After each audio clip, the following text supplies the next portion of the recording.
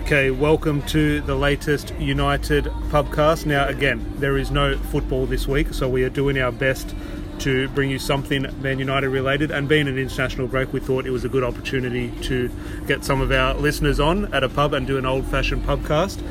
Well, I say old-fashioned, I did one last week, but more importantly, since, what episode is this, 120-something, and I think episode 60-something was the last time I saw this gentleman in Larry Taylor with me. First time I've seen you since March, maybe?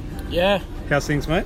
Yeah, things are good, mate. I'm got to say, I seeing you live, I kind of wish I just stayed away. You're getting uglier by the moment, but, you know, that's okay. Look, in all seriousness, it is nice to be back at the pub and with some listeners as well, and I think it's going to bring up some interesting debates, so stay tuned to our listeners, because I think you're going to disagree with some things. You're going to want to wish you were here punching someone in the face, but that's all right. That's part of the pub, isn't it, Tom? It's not just about the beers, it's about the brawls. Well, I'm not getting kicked out of any pubs. I'm not sure there's any security here at lunchtime, but if you do want to start something, I'm sure one of us will get involved. As we said, we do have a few listeners here, guys who have been on the podcast before.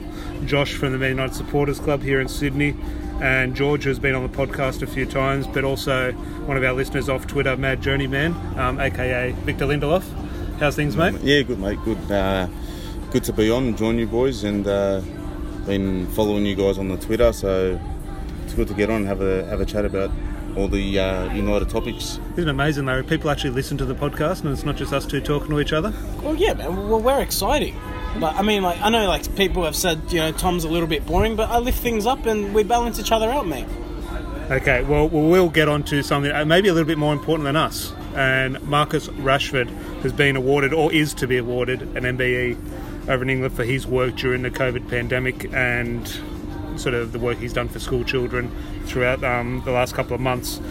Might as well start with the Englishman on the podcast. Josh, I think everyone will only have positive things to say about Marcus Rashford and what he's done, but just as an Englishman and someone who's grown up there and seen what maybe some kids do go through and what the school system is like, the work Rashford has done over the last couple of months. Honestly, it's remarkable work, and he fully deserves the MBE. I don't know why it came as a bit of a shock, yesterday when the news broke, but yeah, just in terms of the work he actually does, the area he lives in is quite a deprived area of Manchester. Obviously, his work isn't just based around Manchester; it's all providing meal tickets and opportunities for children to have the right to eat throughout the UK. Really, really important work, especially in this COVID pandemic, where a lot of people have been made redundant. A lot of people aren't having, don't have that source of income really to support those families as much as they had done prior to March time. It's really, really important work he's doing. Seeing firsthand, I used to work back home in the area where he's from in Wythenshawe. I worked at Manchester Airport in a hotel, and speaking to some of the staff there who relied on what he's trying to provide, it's really important source. So fair play to him. Congratulations. Really deserved it. No, definitely. Where do you think in terms of, okay, this is a Man United podcast, we want the best what's on the pitch in terms of results, performances and everything. However, when you see something like this, it's nothing to do with football, it does give you a type of a pride, a sense of pride in regards to a player. It feels like one of your own doing something good, it feels like a family member doing something good. So your thoughts on if you could combine not combine the two, but in terms of the relationship between Marcus Rashford, the footballer and person, in regards to the way we see them as fans? It's a lot different to what we've seen in the past with the likes of Paul Pogba and Jesse Lingard. What they were doing outside of football sort of had a negative effect. Jesse Lingard with his fashion label and Pogba just doing Pogba things. Rashford's actually contributing to his community, his people, the society that their struggles, what they're dealing with over there. So positive outcomes for everyone involved, including himself, and that can only make him a better man. He's still only young, isn't he? 20 something? 22. Well, speaking of young people, someone who's actually younger than Marcus Rashford, we've got George here on the podcast. As someone maybe his age, I'm not going to criticise you as a person here, but what are you doing at your age compared to what Marcus Rashford is doing, etc. but just in terms of that, I think everyone, whether you're a 12-year-old kid or whether you're a 60-year-old living in Manchester, I think everyone does take a little bit of inspiration from what he's doing. Yes, also, when you think of his age and for him to be awarded an MBE, I can't, off the top of my head, the only two young-ish people I can think of that have been awarded that, maybe Sir Alistair Cook and Michael Vaughan OBE, and that's nothing to do with helping out little kids. That's just what they've done with cricket. But in terms of Rashford helping put meals on the table for so many school kids and their families who, in this pandemic, might not be able to sadly guarantee that, it speaks volumes of how much he cares for his community. Well, I saw the tweets from, and again, I know nothing about the politics over in England, but you saw Boris Johnson was a huge hurdle in this process a couple of months ago, where Marcus Rashford had to sort of hurdle over him and to get this over the line. And recently, over the last couple of days, Boris Johnson has put a tweet out congratulating Marcus Rashford, which is kind of hypocritical as you go there. But speaking of, we just mentioned Paul Pogba there in terms of Marcus Rashford done so much positive work over the last couple of months. We look at Pogba, and whether you say he's brought negativity upon the club or whatever, there is a negative cloud over Paul Pogba whenever we discuss him. And I forgot it was a thing when Paul Pogba went on international duty that he obviously mentioned Real Madrid at the first chance. We're obviously on international break, Real Madrid's first word that comes out of his mouth. So Larry, we're not shy to comment on Paul Pogba and his outings. So your thoughts on his comments, obviously it is a dream to play for Real Madrid. Now a lot of the headlines stop there.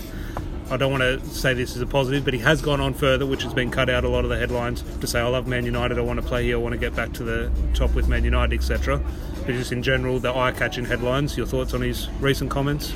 Yeah, journalists obviously aiming for an element of sensationalism with the headlines. I think we need to apply a little bit of context to this.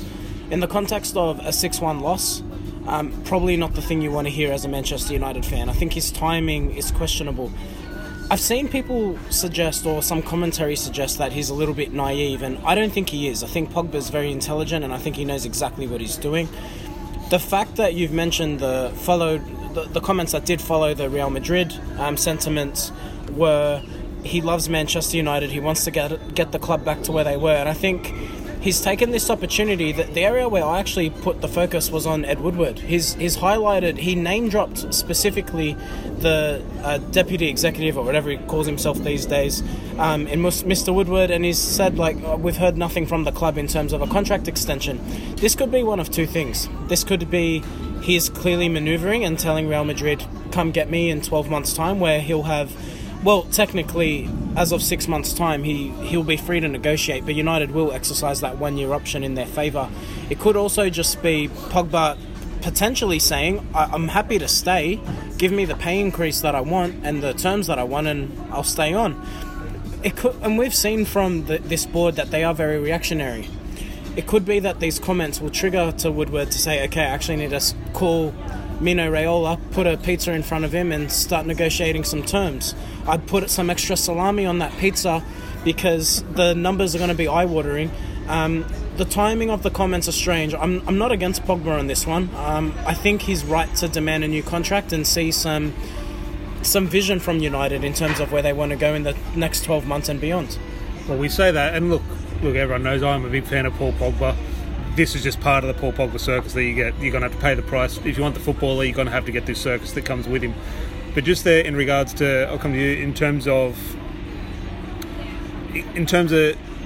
the way with this report in the media is a come and get me plea from Real Madrid. Do you see that as that, or do you see what Larry said in terms of it's almost maybe more directed to Ed Woodward to say, hey, I'm available for a new contract if you want? Yeah, I'm tending to agree with Larry. But with the comments from the Real Madrid comments, are we surprised anymore? No. If he does it on every international break, these comments come out. Sorry to interrupt you, but the thing that we also have to take into account here, we've grown, all of us, Josh has grown up in Manchester, all of us from Australia. Manchester United is the only club we think about. If you think of most Europeans growing up in Europe, the dream is always play for Real Madrid or play for Barcelona. We have to take that in a context here. It might not be a disrespect thing. We all knew with Cristiano Ronaldo, the dream was always to play for Real Madrid. That was always the end goal. But with Ronaldo, and I completely agree, Ronaldo, his performances were okay. Pogba, as much as I like him, his performances don't really demand that move to Real Madrid. If Ronaldo just left overnight, United fans would say, okay, well, he's performed great for us, it was always his dream. Let him go. Pogba's performed so inconsistent. And look, I love Paul Pogba, but he's performed so inconsistently. If he leaves tomorrow, it'll leave a sour taste in United fans' mouth. Pogba is inconsistent, and so this is the thing about this debate. It can kind of take us everywhere. But if we're looking purely at his performances, because you've touched on it, I need to address it. We're not playing him in his best position, in my opinion. He's been told to sit deep to accommodate Bruno Fernandes, who admittedly was fantastic when he came in, but you could say his form's really dropped off. I'd say as far back as after the first few games of post-lockdown, he hasn't been in good form. He's been scoring penalties. He's been getting the odd assist. His form hasn't been great. Pogba's been told to sit deep, and we all know his favourite position is on the left-hand side of a three-man midfield. He's not being able to push forward. Now, obviously, I don't put him in the same bracket as Cristiano Ronaldo. You've said that Ronaldo put in the performances, and I agree with that. But Ronaldo came into a system where he was told very clearly, in a system where we were counter-attacking, I want you to stay forward so you can contribute to the goals. Sir Alex has spoken about this numerous times. The system was set up to accommodate his best player. I think everyone here would agree Pogba is our best player. Do we create a system that brings out the best of him? I don't think we do. I think we've lost our identity since obviously Sir Alex retired.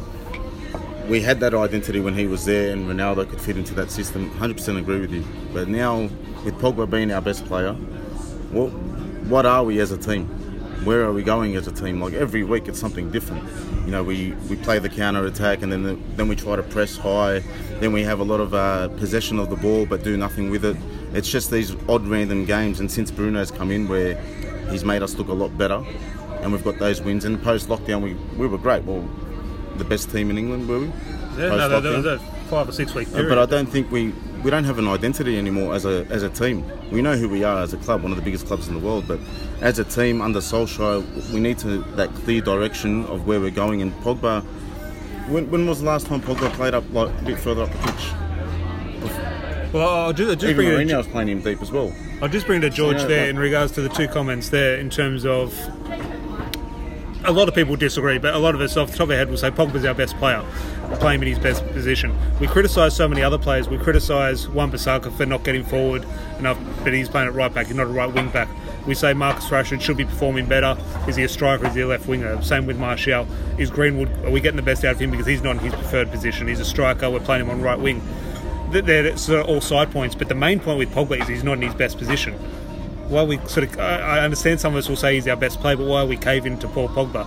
Shouldn't we be caving to Martial or Bruno Fernandes, etc.? Like in terms of what's your view on Paul Pogba's position in the team? Is he playing out of position? Is he in position? Personally, I feel at the highest level you can have tactical fluidity. So whether it's Pogba that starts deep, I'm fine with that. But he doesn't exclusively have to be that deep line player throughout the whole game. He can swap roles with Matic. He can pick his 5 moments per game to go forward and create something further up the pitch. I don't think playing out of position is the best excuse for him, because I feel as though he can still pick his moments to come have an impact on the game, especially when we talk about teams that play a low block against us. That deep lying player isn't necessarily so impactful, especially back in the Fergie days when our backline would be playing on the halfway the whole time. I think it's different when we expect something from midfield. I think we look back at midfielders we had in the past and we looked at the impact they had on the game. But the impact, or the games they had an impact on, we will dominate. We'll win 4 or 5-0 just like that. Where now we're potentially losing games 4 or 5-0. So, like against Tottenham. So it may be a little bit harder for midfielders to get involved.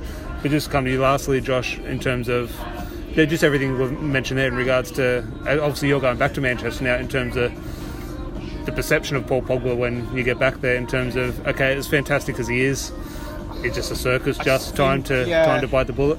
There's always a circus around Paul Pogba. There's a massive witch hunt against him, and we all laugh when we see them Graham Souness memes, and we know, where was Pogba with all this? And you alluded to a great example before when you said, Rashford's doing all this good work, and you've got Pogba and you've got Lingard. Lingard with this fashion label. That's a completely different story. I believe footballers have a life after football, and I think it's quite he's showing good initiatives to actually have a fashion label, because football doesn't last forever. But going back to Pogba, this season and towards the back end of last season as well, Solskjaer played the same 11 for probably about 10 games during lockdown. During lockdown, in a period where we're probably playing 3 games a week, you can't do that. That doesn't win you titles. That doesn't, obviously it got us to 3rd place, but carrying back now to this season where we're playing catch up and games are going to probably come to the same extent, it's not going to win you anything. You need to have a lot of squad depth. You need to rest players. You need to adapt your team to certain situations. You discussed in your last podcast saying, was this the best team that could have started against Tottenham? And you said, yeah, it was the team we expected. I disagree with you. I would have started Juan Mata, personally. No argument from me, but go on. I would have started Juan Mata. I would have, swapped a bit of the midfield. I would have taken maybe Greenwood out for Mata. Just in a sense that, you're playing to Spurs' advantage and you can't always start the same 11, although it may be good on paper, it's not going to win you games. It's not going to win you. You could start the same 11 for 11 games and, you think on paper that should win you 11 games. It'd be lucky to win you 7, especially in the times where we're living in at the moment, where we're playing games thick and fast. You need to have that squad depth. But do you feel as though that's because Ole doesn't trust his squad depth after the starting 11? I think so, yeah, and I think Ole's, I've said this many times on many forums, Solskjaer, I don't want him out. I back him as a manager. He's brought us some fantastic results. I think third, realistically, was the best finish he could have given us last year with the squad we had. But he's tactically naive sometimes in games. He's very reactive. He's not proactive at times. And sometimes you need to show that initiative. We were talking before about Makeda, and you said, we don't really rate Makeda as a player. Fair enough, look what's happened to him now. But in terms of that game as an example, Ferguson took risks in those games. He trusted what he had on the bench. He trusted the youth. He trusted the depth in the squad. Maybe Solskjaer doesn't do that as he said. But going back to Pogba, in essence, in terms of his performances at United, yeah, maybe he's not been played in the right position. But maybe 3 years ago, I wouldn't have a bad word said about Pogba. For me, Pogba was world class. He still could be that world class player. But it's 2, 3, 4 years now he's been at the club. How many times can you say, you know what? It's okay, he's world class, he'll come good. How many times can you say that? Judge, let me ask you this then, because I know we're dwelling on Pogba and I kind of want to get into the Solskjaer debate now. Everything that we've spoken about here in the last 10 minutes or so, or 15 minutes, I'm not a good in terms of time. We've spoken about the uncertainty. Is he played in his best position? We've had this debate since he's come to United. There's obviously some element of, the dressing room seems to be quite unsettled. When you take all those things into account, you're Paul Pogba, you're one of the most valuable footballers on the planet, your contract's nearly up. If you were him, remove your own romance from Manchester United, would you stay or would you go? I guess if the opportunity was at Real Madrid to link up with Toni Kroos and Luka Modric as a midfield three, it's an eye-watering prospect. It's potentially Champions League winning midfield combination, so it'd be hard to turn down. Yeah, I agree with you. And in terms of that sense, you look at quality players, and I think the biggest example is Zlatan Ibrahimovic, right? You look at him, and he comes into a club that was coming off a back end of a really poor run of form under Van Gaal. He comes into the squad. Yeah, we don't finish in the top 4, but he does what's required of him. All bar it, an injury to the back end of the season. He scores 20 plus goals for us, and he was probably one of our best players that year. Pogba, a world class player like Pogba should be able to adapt to situations maybe off the pitch as well as on the pitch to sort of instill that confidence, that belief in the team, and have that positive effect. And I don't think he has. I'm not saying I want him out of the club, but I'm saying there goes a time where you can actually say, is he world class now? Maybe he was, but is he now? You go back to sort of moments and when you can sort of say when was he world class? Can we ever say pinpoint that game? I'll still go back to that 15 minutes against Manchester City where we're 2-0 down. Yeah. And I think that sadly that'll be what. Obviously, he's won the Europa League with United and the League Cup with United. But I think when his time will come to an end eventually, and maybe sooner than a lot of us do think. Maybe it will be the end of the season. It'll be that City game that people remember him. Will it be the end of the world though? The form would it be the end of the world for you, Larry? It wouldn't, because exactly. I was thinking about this the other day. If United recruited someone like Saul and you put him next to Van der Beek and you have Bruno Fernandes, that's a midfield with an unbelievable work rate that compensates each other's strengths. You'd have the technical ability and the work rate of Van der Beek. You'd have Saul, who's got unbelievable passing range, reads the game well, can protect the back 4, and then you've got that would free up Bruno to just be creative. And so the prospect of that, if Pogba left, you'd actually think maybe as a midfield combination, maybe individually they're not as good as Pogba. But when you think of that combination, I dare say it makes United a better team. It just depends, do we trust this board to recruit that way? And secondly, does it actually, on paper, as Tom likes to say, the team sheet isn't played on paper. So does it come together the way we'd imagine? Of course, it'll be one that we see, but if I'm Pogba in this situation, I mean, taking the romanticism aside, I don't think there's much incentive for him to stay at United. There isn't, and that's what I'm trying to say to you. 2 years ago, I think it would have been the end of the world, Pogba leaving, but now it's probably not. It's like, it's really not a bad thing. Yeah, he's a quality player, and I still think he can show that world class element. Maybe not for United, but for another team, he could move on to Real Madrid and be that missing link for them. A quality team at the moment. He needs more quality around him. It's not the end of the world. Well, you look at that, and look, Paul Pogba, I'm sure we'll be having this debate this time next week. I'm sure he'll say something else about Real Madrid, and we'll be having this. And again, he's not going to be leaving in January, so we will dedicate many podcasts to Paul Pogba. But Larry, if you want to shell out another 150 million for Saul Niguez, because Ed Woodward's not spending 120 million on Jadon Sancho, the most marketable English footballer in the world. So you got high hopes if you think we're getting Saul Niguez. Look, I think it's possible, and maybe... Look, it's not possible, Larry. No, what I'm saying is, look, I don't think he'll be 150 million, but I guess I want to ask you guys, because obviously we haven't had a chance to chat in a group format around the transfer window. I can sort of, and I know this sounds nuts, because we're a club with unbelievable resources, but I can sort of, if United break the bank next season, I can understand being reserved in terms of the Sancho deal, because the thing that this COVID pandemic is, a lot of these clubs, and we've discussed it on the podcast before, is we don't know what the impact will be in 12 months' time. I think that's where you'll really see, okay, what are our finances going to look like year on year? Because United are a public listed company. Now that means they really do have to be more conscious of how much money they're allowing to go out of the club, because that determines how much their share price is worth when people want to purchase into the club, etc. Now, whatever you think of the Glazers or not, because none of us are financial experts, I think it's very easy to discriminate against that. So, in saying that, Real Madrid are being very open, and the messages they're leaking out to the press is they didn't actually spend much this summer, but their intention is to go big next summer. They want Kylian Mbappe, they want Paul Pogba. Maybe United are approaching it with the same lens, to say maybe we'll be in a better position next season because we'll know what our finances will look like should the worst happen, crowds don't return, etc. Therefore, we can plan to say, okay, now we can put this much. Whereas I feel like look, no doubt about it, if the pandemic didn't happen, Jadon Sancho is a Manchester United player right now. You say that, and look, we'll move on now, but we could very well, and I think this will be maybe a fortunate circumstance, we could be looking through a Europa League lens in terms of our finances next year, and that's if we have a good season, we could be looking at finances with a Europa League sort of bungee on our... Can I ask you one question then? A quick one? Yeah, so really quick question. How damaging do you think this transfer window has been for Man United's credibility overall? Because let's face it, social media probably about 6 years ago isn't as big as it is now, and now we are the butt of all jokes about missed opportunities.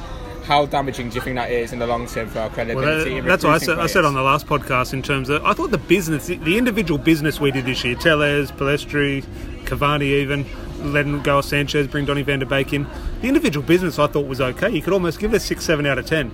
The way we went about our business in terms of the PR and the social media, a 2 out of 10 would be generous.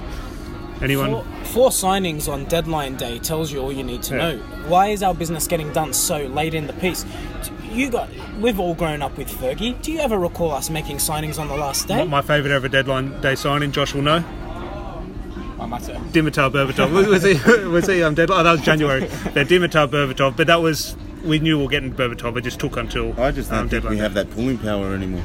You don't think? But even that brings it back to Gary Neville's comments. Do you know on deadline day which clubs are well run and which ones aren't? Yeah. Oh, no, 100%. And a club, the best club in the world, might find themselves in a position where they are on deadline day. That just happens. You look at European champions and we'll bring Berbatov in on deadline day. Sometimes that'll happen. But with United, it's not a shock that we've found ourselves in a position where we're looking after free transfers and teenagers from Uruguay on deadline day. That is not a shock. The best transfer window was 08, and we went on to win a double. Yeah. Where we knew we were getting Nani, Anderson, Hargreaves, Tevez, and it was all done before we could, panic on August the 31st. But that attraction to play for United, I think, has gone. Like you mentioned about Real Madrid wanting to go big next season.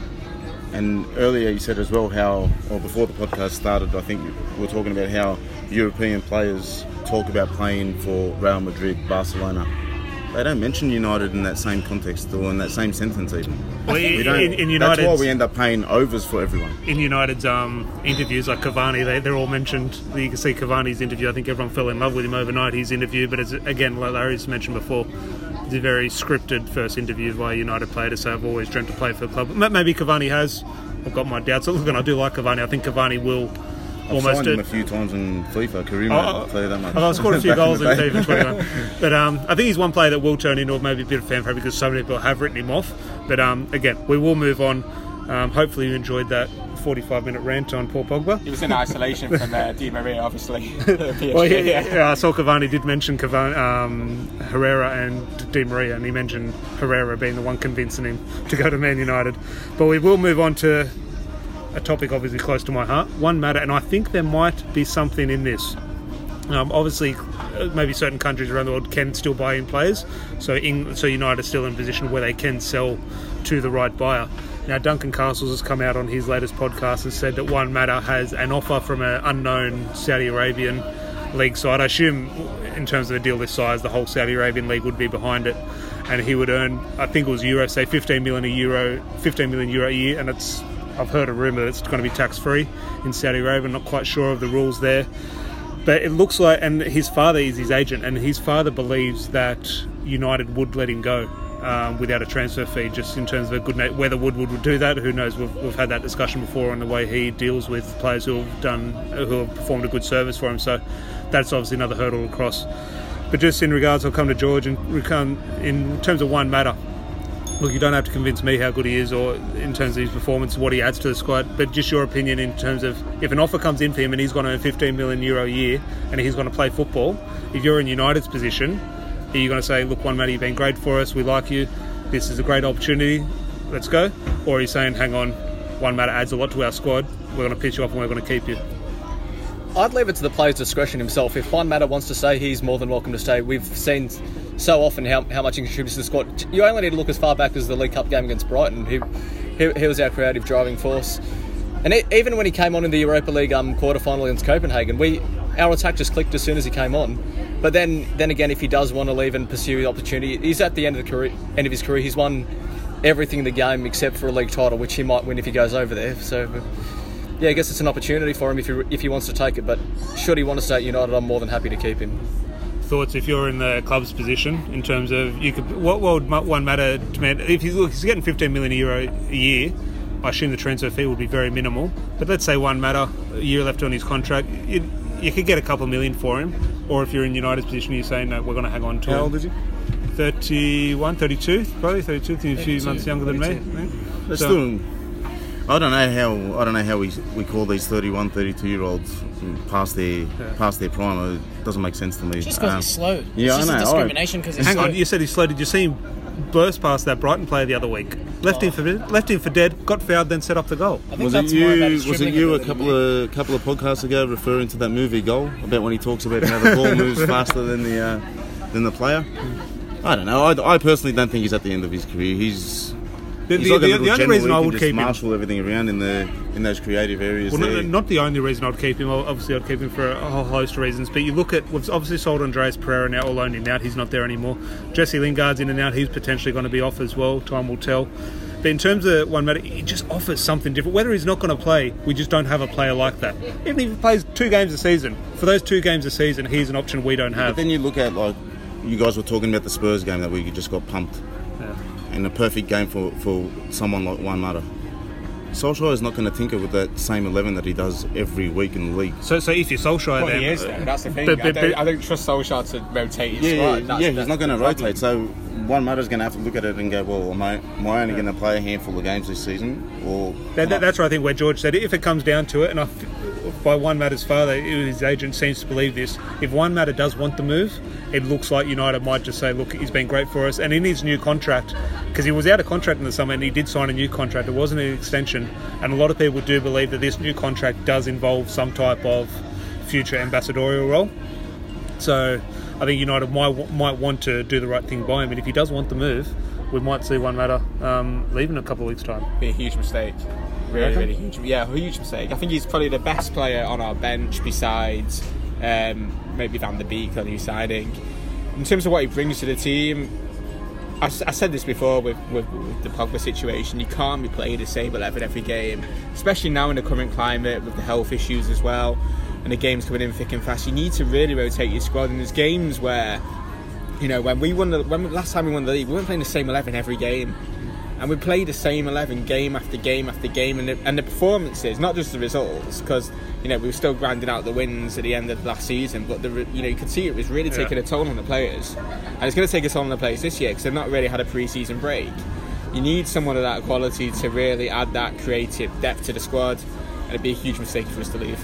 Well, I've written down in my notes, I've got the One Matter Exit podcast all prepared, and you're welcome to join me at the pub. I could do the podcast by myself if you want. It'll be Tom in his right hand. Yeah, exactly. Yeah, we could find a nice little Spanish bar. There's one in Surrey Hills. I know. Larry, looks like you've been drinking. What's in that drink? Everyone here's drinking a beer. Does that come with an umbrella? Yeah, it's a bourbon and Coke, mate. Is that all right with you? Bourbon Diet and Coke. Coke. Sorry, I'm watching my weight. Watching your weight. Yeah. Okay. But we will obviously discuss One Matter. It is something I believe there is something in, but time will tell. I assume maybe there's a few weeks in an international transfer window to go.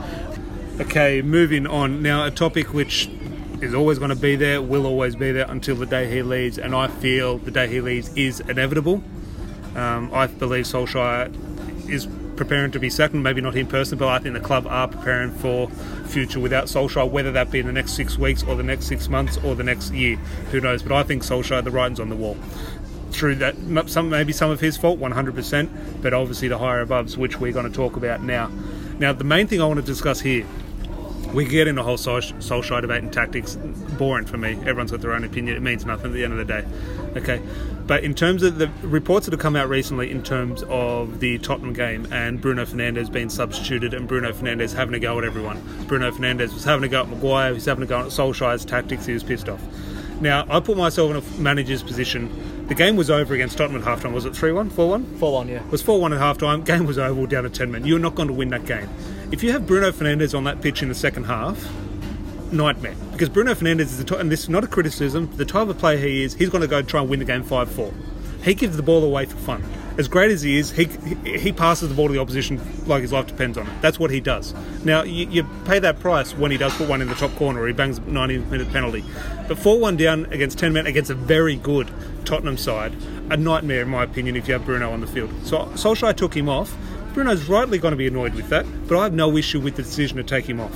Now, the way I see this, there's no coincidence we've seen in the last couple of days links to Pochettino.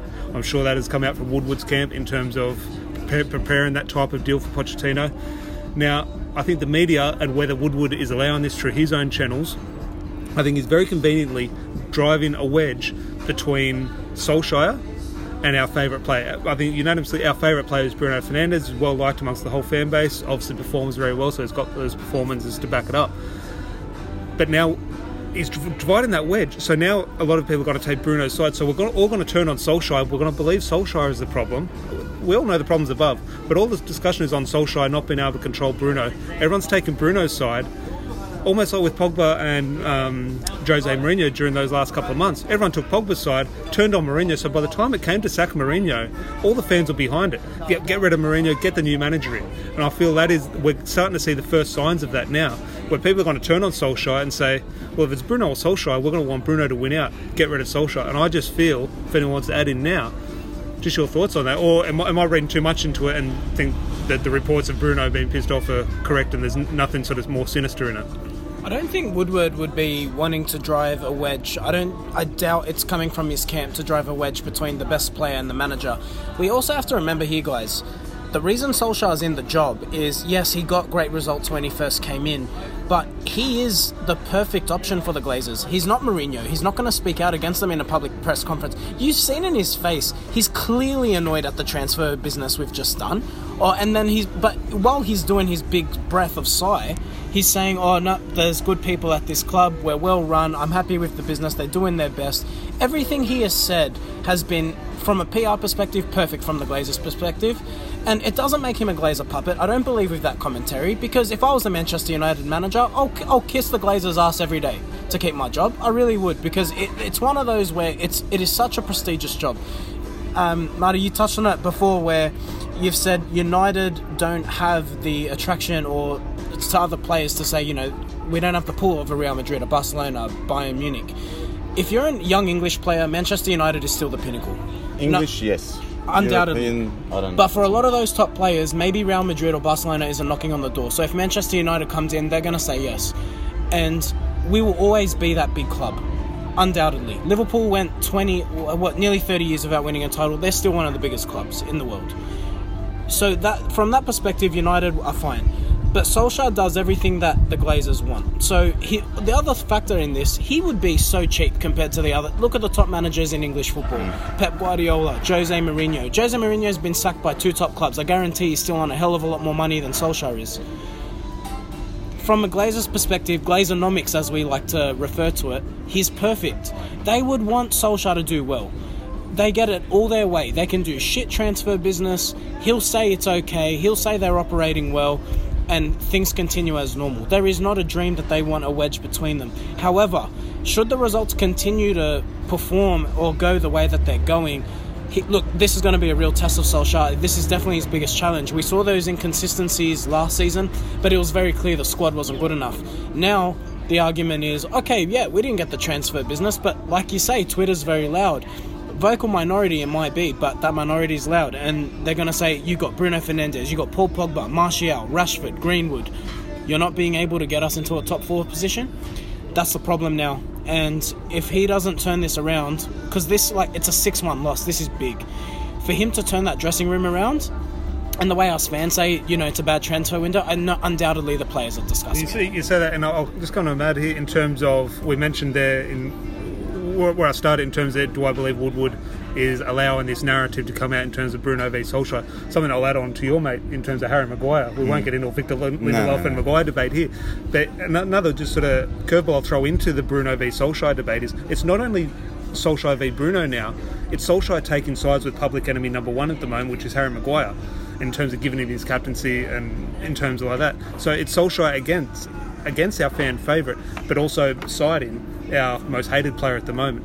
So just your thoughts on just the whole situation regarding... He's going to have to back his captain. He'll have to stand. But that's the right thing to do. Yeah, that's right. Whether someone disagrees with that, even if Bruno was 100% in the right, Solskjaer, even if he's wrong, has to back the manager. That's right, and it doesn't matter who the captain is. You as a captain of the club, you'd want your manager to back you, regardless of you're pretty much the manager on the pitch. You got to, they answer to you. The boys around you answer to you. That's why you've got the armband on. But the narrative they're trying to put out there by saying he's taking, they're playing it in a way where they're making it a problem for our players, so Maguire and Bruno. Where the normal thing would be for the manager to back his captain, and then just everyone fall in line, follow suit.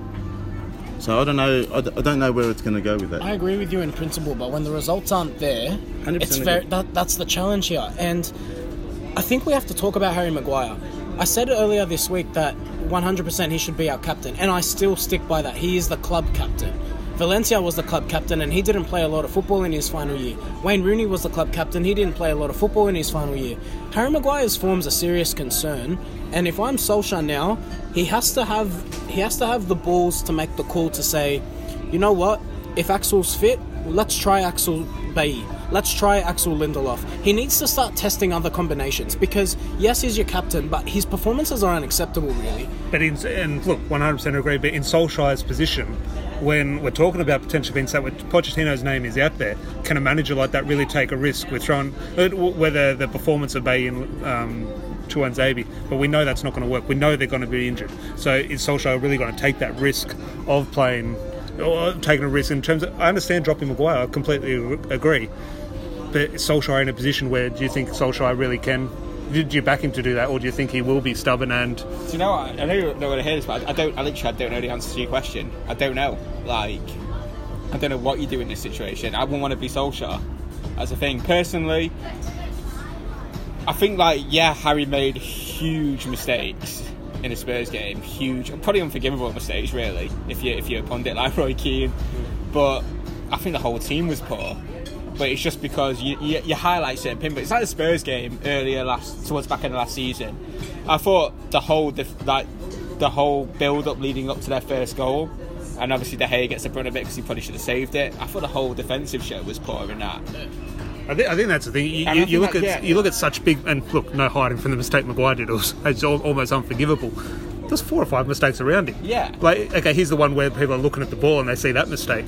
But I think, look, unfair. Look, if you Man United captain, you're going to be open for criticism. So I wouldn't say it's unfair. But I think, like we'll say with so many things when we discuss it, you do need to apply context as to why a mistake was made.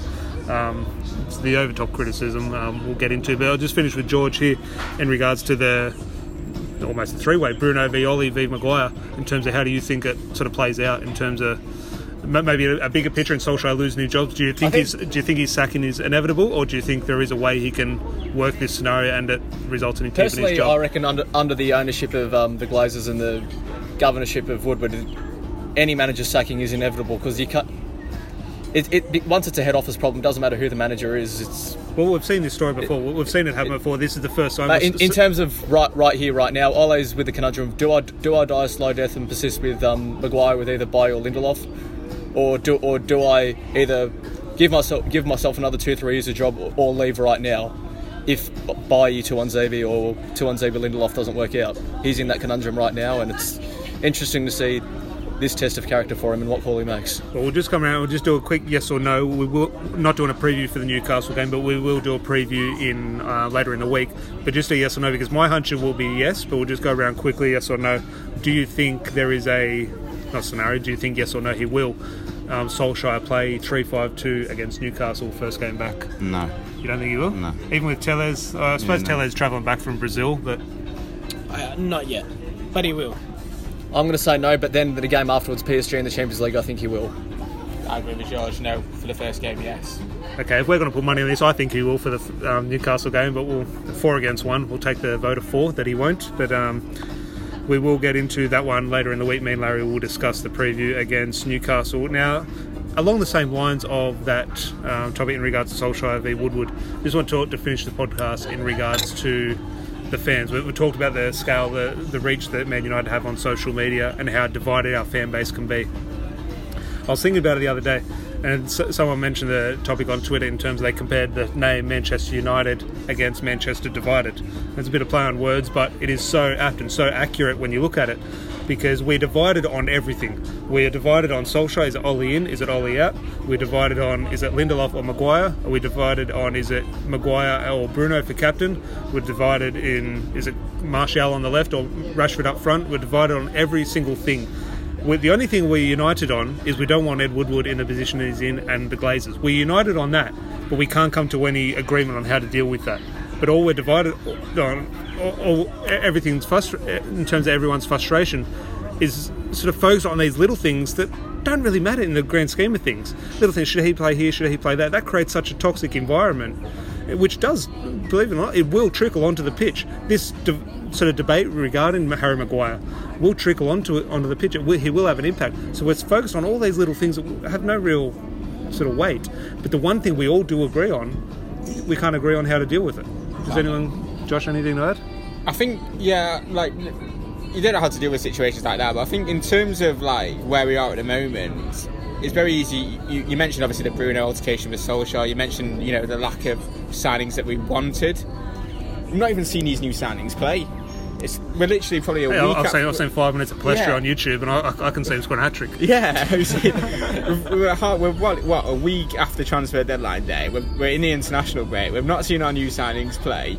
We've lost 2 games, at the start of the season. I think we didn't win.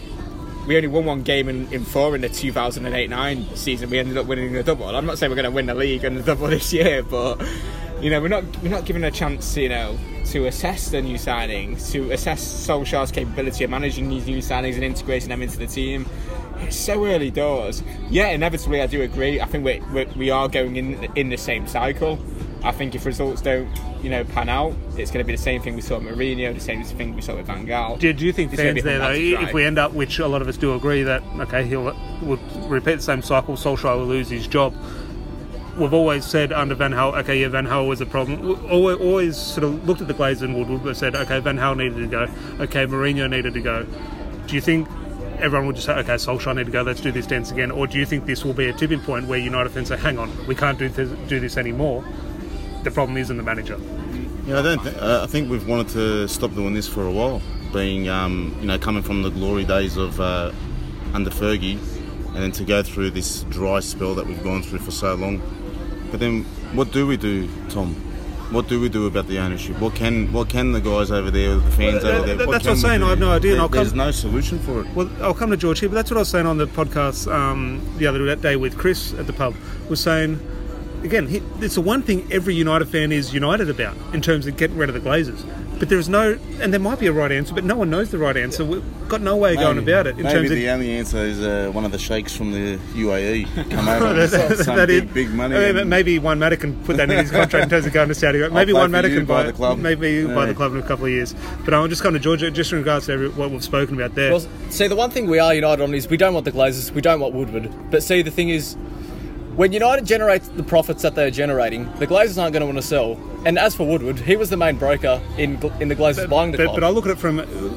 Carson might go back to a fan's point of view. Yeah. And in terms of a fan's position, we're so focused on Maguire, Lindelof, De Gea or Henderson. And little things, rightly so, you're going to talk about little sort of football aspects. Yeah. We look at them as such big problems. We look at Solskjaer v Pochettino, where evidence has shown that's not a big problem because the manager, it doesn't matter.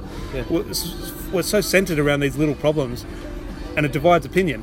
The one thing we're all united against, we have no idea how to deal with. Yeah, and I feel like the reason is because yes, Woodward and the Glazers will not be willing to sell, and the only circumstance I can see them selling is if we stop generating the profits that we are. And how's that going to happen? It's either 10, 20 years where we just filter out into a mid-table Premier League team, or the very dramatic opinion, a relegation. That's the only thing that would cause them to sell immediately, and I'd never want to see that happen. I'd hate to deal with that humiliation. You say that, well, Josh is going back to England. There's something deep inside me which would love United to get relegated in the Championship. If United get relegated, Josh, it's someone who will be going to the game. If we did get relegated, I'd love to see us win an FA Cup or a Champions League, so we're playing in Europe and in the Championship at the same time. So we play Real Madrid on Tuesday, Stoke on a Saturday. That would be something. The Championship's the most underrated league anyway. I can always stand by that. It's class. I've been to a few Championship games with my best mate. He's a Burnley fan. And we've been to a few... some really enjoyable away games. Nottingham Forest was fantastic. But going back to what you just said before, I think we're all fortunate. We're all youngish men. Our only experience is seeing United win until the past 6 years. That's the last 6 years has probably been the only time in our 7 years now. Yeah, Careful. 7 years in our memory where United have been on average mediocre. So we don't know how to deal with it because we're not experienced. But should we be able to, like, you can say that, and we're all spoilt as fans. But what we do have is you look at social media, it is very much a young sort of demographic. But should United fans sort of, I don't know what the way to term it, but just grow up? Yeah. In terms of, not deal with it, obviously we do demand the best, but we should just not say, okay, time's come where we have to sort of accept maybe being 6th or 7th. But is there a responsibility amongst fans to sort of say, hang on, it's bad, but it's not Berry going into administration or not having a club anymore. It's not Tommy Docherty. Yeah. Of course we should all, well, no, when I say we, I mean like United fans as a whole should all grow up in that sense. I'd much prefer if we didn't know anything about the backroom politics and just concentrated on I think that was football. something under Ferguson. It was never a discussion. No. And again, we were successful, so the focus even is... now, do you feel like with Fergie that changed when the Glazers took over? Yeah, when the Glazers... How much do we hear about other clubs and their backroom politics and what goes on in their boards and that? Well, that's the thing, because to what Josh said, this is the most successful club in England, and we've all grown up with success. Now, when you have the resources United have, this wasn't a fluke. We got that because we had an unbelievable manager, but he got all the resources available to him to be the best, and there's no excuse not to have that now. The club is still generating much more money, like Liverpool, for all their successes over the last few years. United are still generating much more money than they are. 100%. But there will come a time in a year, 2 years, 3 years where we can't use that argument anymore because other clubs will generate as much as United. And that's when the Glazers will be put in a position to potentially sell the club.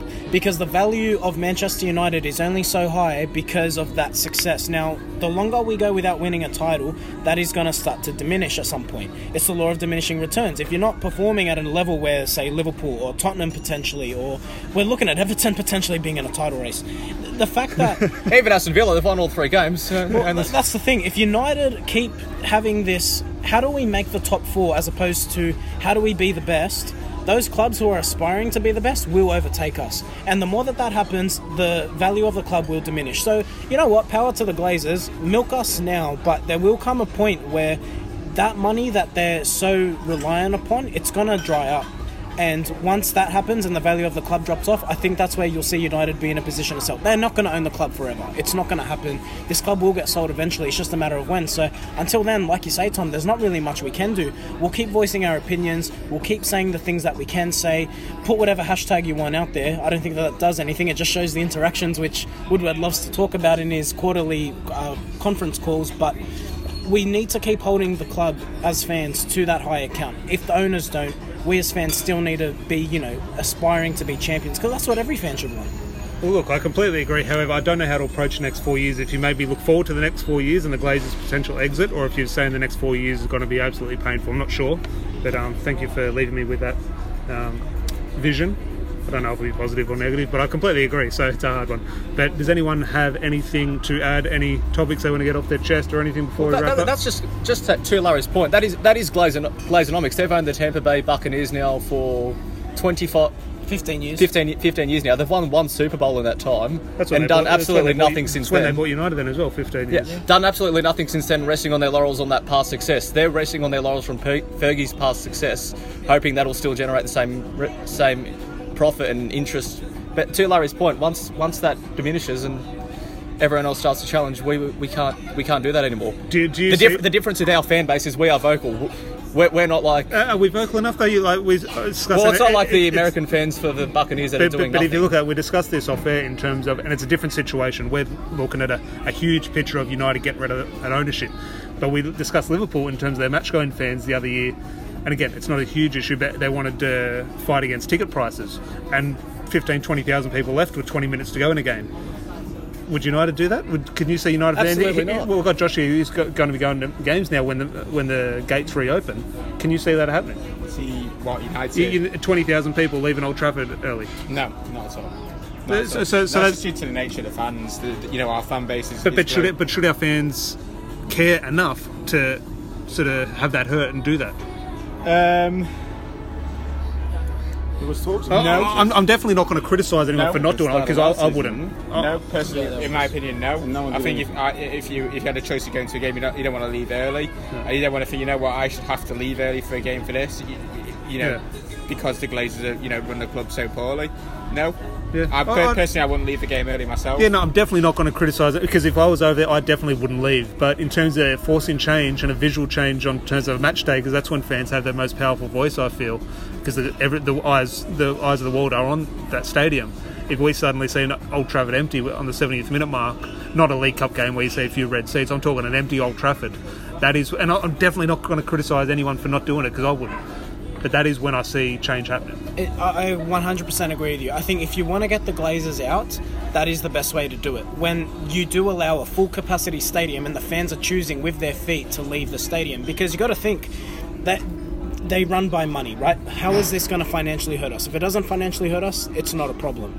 If the fans leave and if you're a sponsor, you're thinking, hold on, the fans aren't engaged enough to sit here and look at our sponsor boards. What are we paying for? And then that naturally will lead to their share price dropping off because if sponsors lose faith, the sponsors pull out. It's an endless cycle. But to Josh's point, and I would never criticise a United fan. Like I've had the pleasure of watching United live twice now. We're coming all the way from Australia. It's a 24-hour flight to get over there. There is not a chance. We could be losing 8-1. We could be down 20-0. 8-1, I'm out. 8-1, you're out? Yes.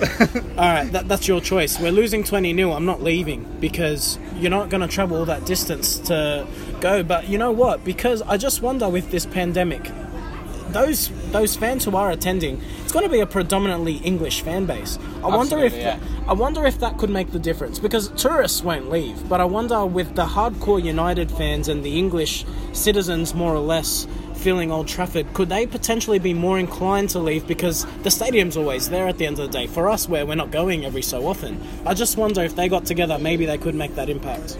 I think if you had full capacity stadium, yes. I think with the current regulations, it's looking like you're probably, the Old Trafford capacity is 75,000. You're probably going to realistically get maybe 20, 30,000. That's going to probably be through a ballot system. No one, you're going to put probably an arm and a leg to try and get a ticket through the ballot. You're not going to leave early in that game, unfortunately. And that's just the situation we're in at the moment. Maybe if it was back to normal, it'd be more effective. But then again, you'd have the obstacle that the fan base probably wouldn't really be you know, a hardcore Mancunian fan base to be a more global fan base. Yeah. And I think that's, you know, you got the dilemma in both situations there. Well, like we said with when we finish most topics, it is something we can discuss further on, which I'm sure we will, and dedicate sort of full podcast to, because for now, as much as Larry's maybe look forward to the next 4 years and the Glazers leaving, they are going to stick around. So it is a topic for another day.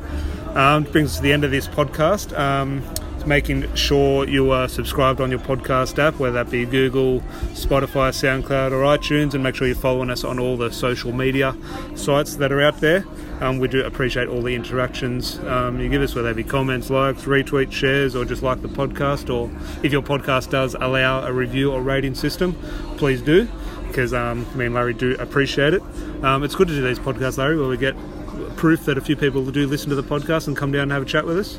Yeah, thanks guys. So when I'm looking at our insights and I see that there are 3 numbers there, 3 downloads, I'll know at least you 3 are tuning in, so I appreciate it.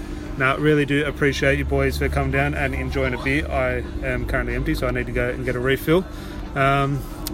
Cheers, boys, and we will chat to you next week, or actually later this week on Thursday, to preview Steve Bruce and Ole Gunnar Solskjaer going at it for United v Newcastle. Cheers, speak to you then.